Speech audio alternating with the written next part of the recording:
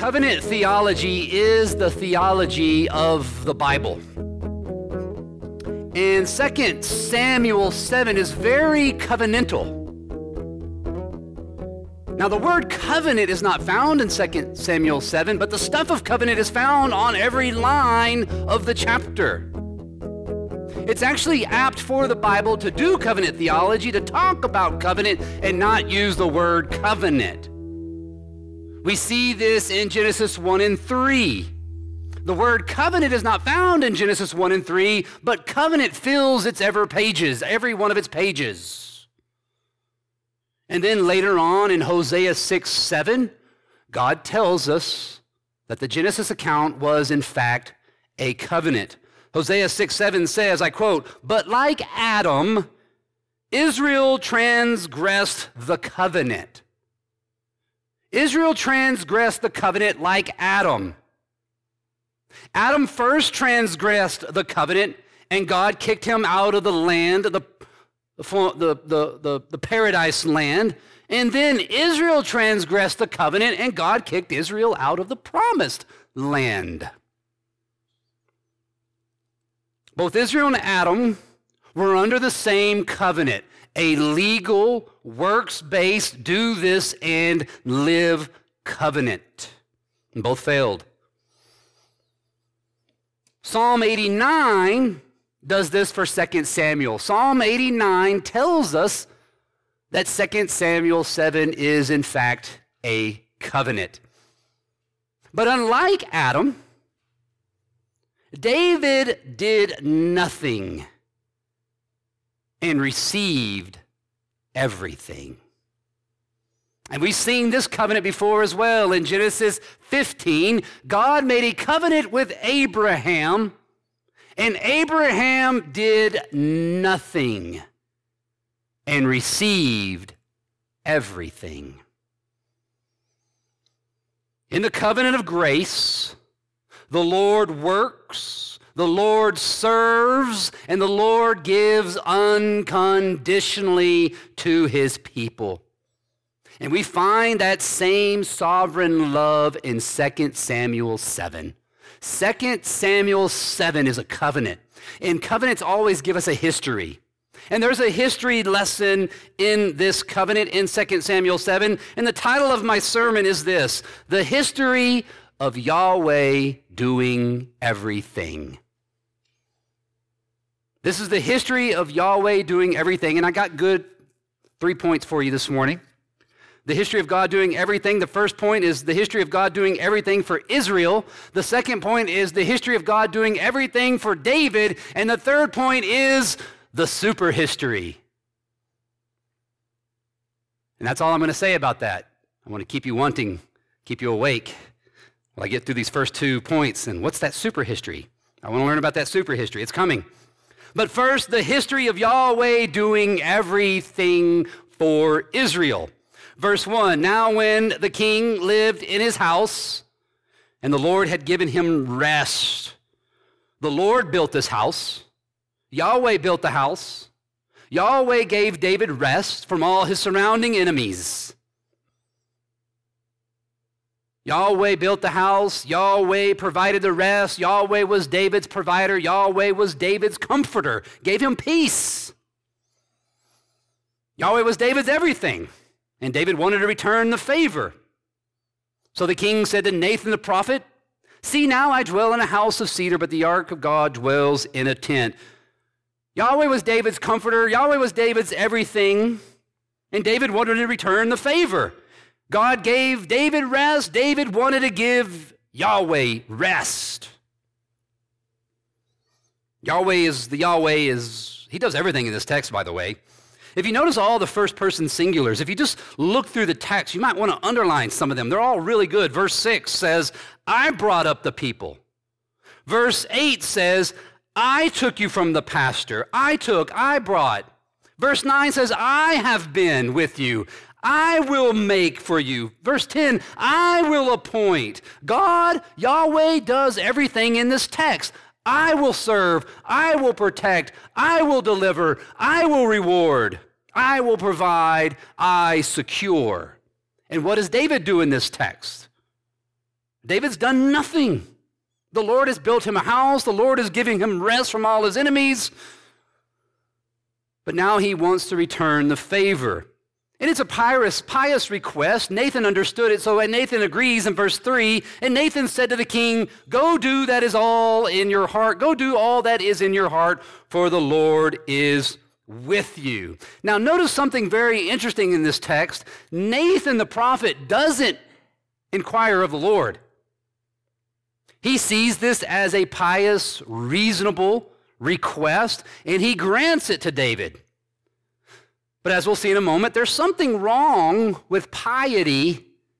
There's something wrong with personal piety that foregoes revelation. And the problem with piety that foregoes revelation is the heart of man.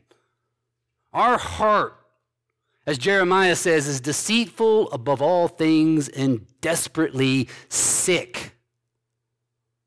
The heart is evil, but the word of God is good and acceptable and perfect. Our piety as Christians must flow from the word of the Lord alone. Verse 4, but that same night notice the word of the Lord came to Nathan. So now the word's coming. God's forcing it. He didn't inquire, but the Lord is bringing it. Verse 5, go tell my servant David, notice, thus says the Lord, would you build me a house to dwell in? That's where we want to live. We want to live in the word of the Lord. We, as Christians, find our security in the thus saith the Lord. We shouldn't find our security in the pious opinions and commandments of men. But we must find our surety in the word of God. No matter how nice, sentimental, or sweet someone's piety may sound, if it's not God's word, it's just worthless, really. No matter how sweet and nice and sentimental it sounds, without the word of God, it's just worthless piety. You see, we add nothing to God's word, and God's word needs nothing from us, and we live by that word alone. God has given us everything we need in his word. Now, David got to live in a house that God gave him. He got to rest, which God gave him. And what did he do to deserve all of this? What did David actually do? The text is clear. He did nothing and got everything. And not just David, this is Israel's history too. Israel's history is the history of Yahweh doing everything for Israel. Verse 6, have I not lived in a house since the day I brought up this people? The people of Israel from Egypt, you see it as God. Look at the text. God brought them up from Egypt. God delivered his people. Salvation in Israel is the salvation of the Lord. The Lord delivered his people. But I have been moving about in a tent for my dwelling. The Lord moved with his people in all the places where I have moved with all the people of Israel. Did I speak a word with any of the judges of Israel whom I have commanded to shepherd my people Israel, saying, why have you not built me a house of cedar? The Lord delivered Israel. The Lord provided for Israel. The Lord protected Israel. Yahweh was Israel's Emmanuel. He was Israel's Emmanuel, going with Israel, protecting Israel, providing for Israel. And what did Israel do? Did they build a house for the Lord? They did nothing and got everything. Yahweh was their provider. God was pleased to bless his people. And we call this pleasure grace. And God, who is creator God, was content to live in tents with his people. And we call this humility. The creator of heaven and earth, the God of all glory, worthy of all praise, humbled himself. Why did he live in tents? The text is clear. He could have commanded Israel, build me a temple now. But he lived in tents. Why? When his people wandered, God wandered. As his people remained unsettled, God was unsettled. And Israel would finally establish herself, and then Yahweh put down roots and built his temple. But for now, he was mobile because his people were on the move. You see, Israel's history is the history of God with his people where they're at. The creator of all things took the form of a servant to give Israel everything. And above all things, he stooped down to his people's side, not to be served, but to serve. We call this gospel. No matter your sins and misery, grace, God will never leave or forsake you wherever you may wander. And wandering could be good or bad. No matter where you wander, God will wander with you. No matter where you sit unsettled, God is there settling all things together for your good. Your life, Christian, is the history of God doing everything for you. Your life is God doing everything, holding you in his hand, moving heaven and earth with his other hand to give you everything. And why is God so good to you? Is God so good to you because you're so good?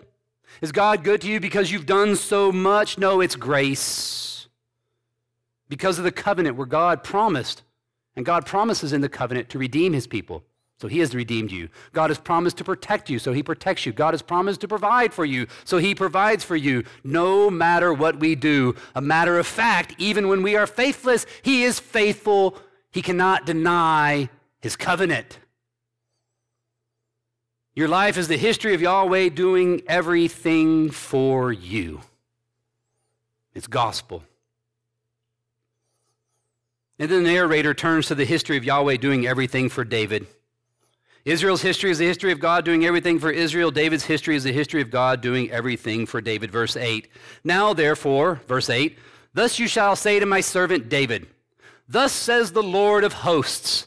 Notice now that the narrator doesn't simply call God Yahweh as previously, but now Yahweh of hosts. You see, this covenant falls on the heel of David's conquest. David has just destroyed the enemy. David has captured Zion. He's captured Jerusalem, and he's restored the ark back in the place where it belongs. But it wasn't David who destroyed. It wasn't David who secured. It was the Lord of hosts. The battle belongs to Yahweh. Yahweh went before David and destroyed the enemy. Yahweh went before David and captured the city. Yahweh restored the ark. It is God doing everything for Israel. God doing everything for David. David did nothing. David was simply chosen. Thus says the Lord of hosts, I took you from the pasture. You see, election made David. God chose David. Election made him who he is. I took you from the pasture, from following the sheep, that you should be prince over my people Israel. Ordination, God's ordination made David who he was. God doing everything, choosing and working in David, taking him from the ashes, from rubble to riches. Verse 9, and I have been with you. Notice, I have been with you. Notice all the singulars, first person singulars. It's I took. I have been with you. God was with David. And this I have been with you is a very important clause in this story. You might want to underline it. I have been with you. How was God with him? When you went out, I cut off your enemies. When David went out, it was the Lord of hosts who destroyed the enemies. It was the Lord of hosts who protected David.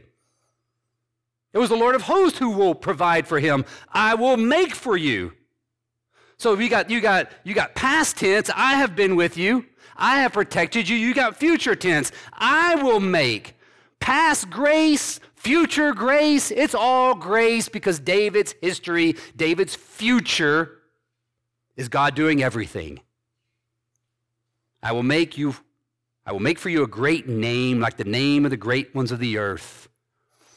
David will receive glory, and it will be Yahweh giving David the glory.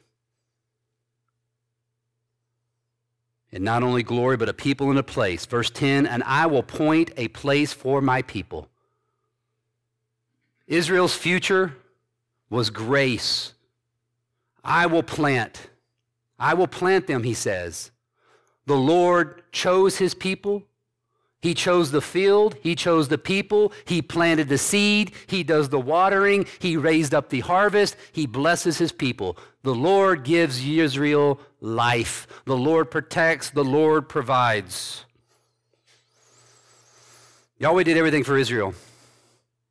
And David's history is grace. I took, I have been, I have cut down. And his future is more grace. I will make, I will appoint. The history of God's people is grace upon grace forever.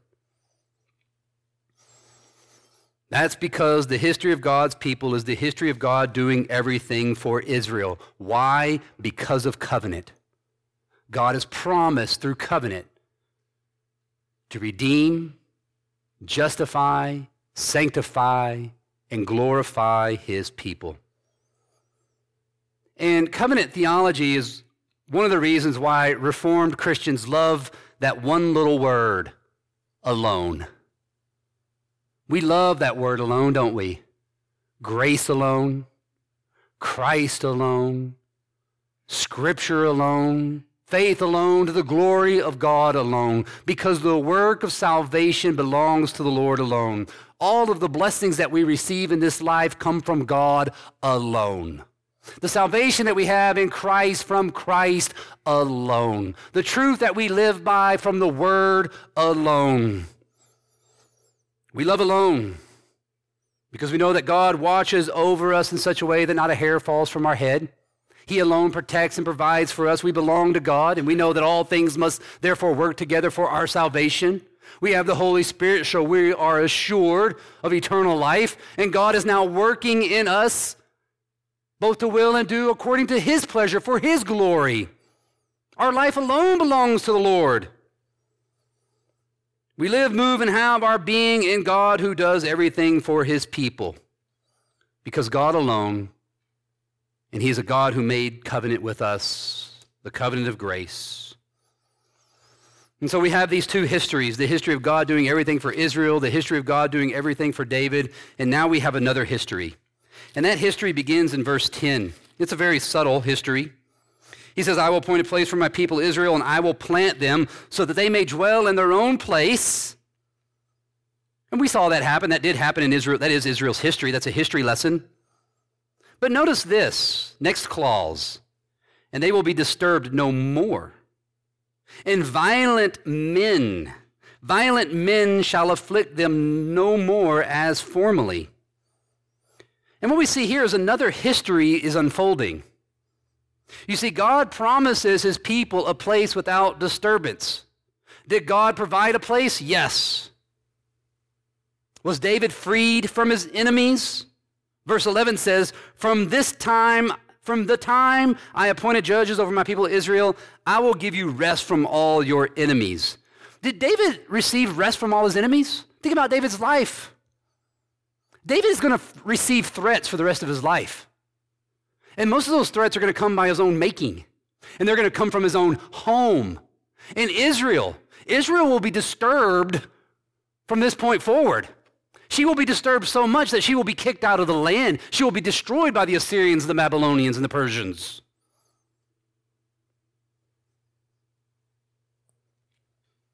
And we know why.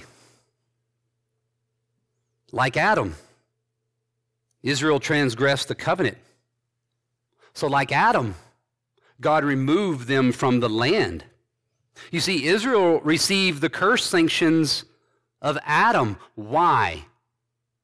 Covenant. God made a covenant with Israel. Do this and live. And they failed. And that's one history. But there's another history here. It's the history of everlasting blessedness, a time and a place where no eye will weep, and death shall be no more, nor mourning, nor crying, nor pain any more, for the former things have passed away. Behold, all things are new. That's what I read here, verse 11. I will give you rest from all your enemies, rest. Moreover, the Lord declares to you that the Lord will make you a house. And the Lord made David a house. And guess what happened to that house? It gets destroyed. And even David's life. Look at David's life, verse 12. When your days are fulfilled and you lie down with your fathers. Why will David lie down with his fathers? For the wages of sin is death. This is a reference to the curse. This is a reference to an old history. Curse sanctions. Do this and live. But David will die. That's law. But then there's grace. I will raise up your offspring after you, who shall come from your body. So he's saying, hey, you're going to die, but your kingdom will endure. That's grace. And he'll have an offspring. He'll have a son. And Solomon's reign continued. And Solomon built a house, verse 13. He shall build a house for my name. And Solomon built a house for God's name. And what happened to that house? It was destroyed. That's a history lesson, right? Solomon built a house, it was destroyed. But then there's grace, and I will establish the throne of his kingdom forever. There's two history lessons going on. Solomon destroyed, Solomon's temple gets destroyed, the kingdom fell, the kingdom was lost. That's a history lesson. It's the story of Adam. But there's another history lesson here. But my kingdom will endure. Because it is a kingdom beyond this history. It's a super history, a super kingdom, a kingdom not of this world. And this kingdom will have a son, verse 14. I will be to him a father, and he shall be to me a son. And this son is the offspring of verse 12. And the word offspring in the Bible, the singular, notice, offspring is a very loaded term in Scripture. And it's charged by the Abrahamic covenant. I will be God to you and your offspring. This is a son by grace. Gracious son, I will be to him a father, and he shall be to my son. Grace, but then curse. Verse 14 continues. When he commits iniquity, there's the curse. He commits iniquity. The sins of Adam continue, the curse of Adam, and thus the stipulations of the Adamic covenant. I will discipline him with the rod of men, with the stripes of the sons of men. This is the curse. This discipline is the result of the fall. Historically, sin remained in Israel. God eventually disciplines them out of the land. This is the history of Moses, where God promised exile and destruction for those who, like Adam, transgressed the covenant. Verse 14 ends with the curse. But then verse 15, grace. But my steadfast love will not depart from him. Grace, but then curse, as I took it from Saul. We got law gospel going on right here, back and forth, following back and forth from each verse. I took it from Saul, whom I put away from before you. That's a history lesson. The history of Adam. Saul was disobedient. God removed him from the land. Curse sanctions. Then gospel. Verse 16, and your house and your kingdom shall be made sure forever before me. Your throne shall be established forever. This is gospel. There's long gospel in this text because there's two history lessons going on in this text. Two history lessons because of two covenants. This is the story of Adam and Moses and failure. And this is the story of Abraham and his offspring success. And there is a history of obedience in life in this text. And this is the history of the fulfillment of the Adamic covenant. And this fulfillment is the history of God doing everything in Christ to redeem his people from sin and death. We call it the Abrahamic covenant, or even better, we call it the new covenant. It's a super history. Because the offspring in this text does not refer to many, but to one, who is Christ. Jesus Christ is the yes and the amen of all God's promises. He is the yes and amen of all the covenants. And in Christ, we find the creator of the covenant. Christ is the creator of the covenant, God, who actually created the covenant. And he is the faithful covenant Savior who humbled himself to be obedient, to be faithful to the covenant he created. And so Christ fulfilled the Mosaic covenant. He is the second Adam, the greater Son who won for us the blessings of Abraham. This is the history. The Abrahamic covenant, the Davidic covenant is the history of Yahweh doing everything for his people. So we know Christ built the temple. Didn't he build a temple? He said, destroy this temple, and in 3 days, what? I'll raise it up. The death and resurrection of Christ has built a temple for the Lord, a house for the Lord. And we are now being united to that house as building blocks, living stones, a temple of the Lord. And that kingdom, by his resurrection, he's claimed a kingdom not of this world. Jesus built God's house through service and suffering. He humbled himself not to be served, but to serve. And by faith, Christ's obedience is ours, as if we have never sinned nor been a sinner. Unlike Adam and Israel, Christ was obedient to the covenant. He was perfect, yet the Father disciplined him by the rod of men, so that by his stripes we might be healed, all our sins forgiven. You see, Christ earned heaven for his people. That's the gospel message. The gospel message is this: Christ earned heaven.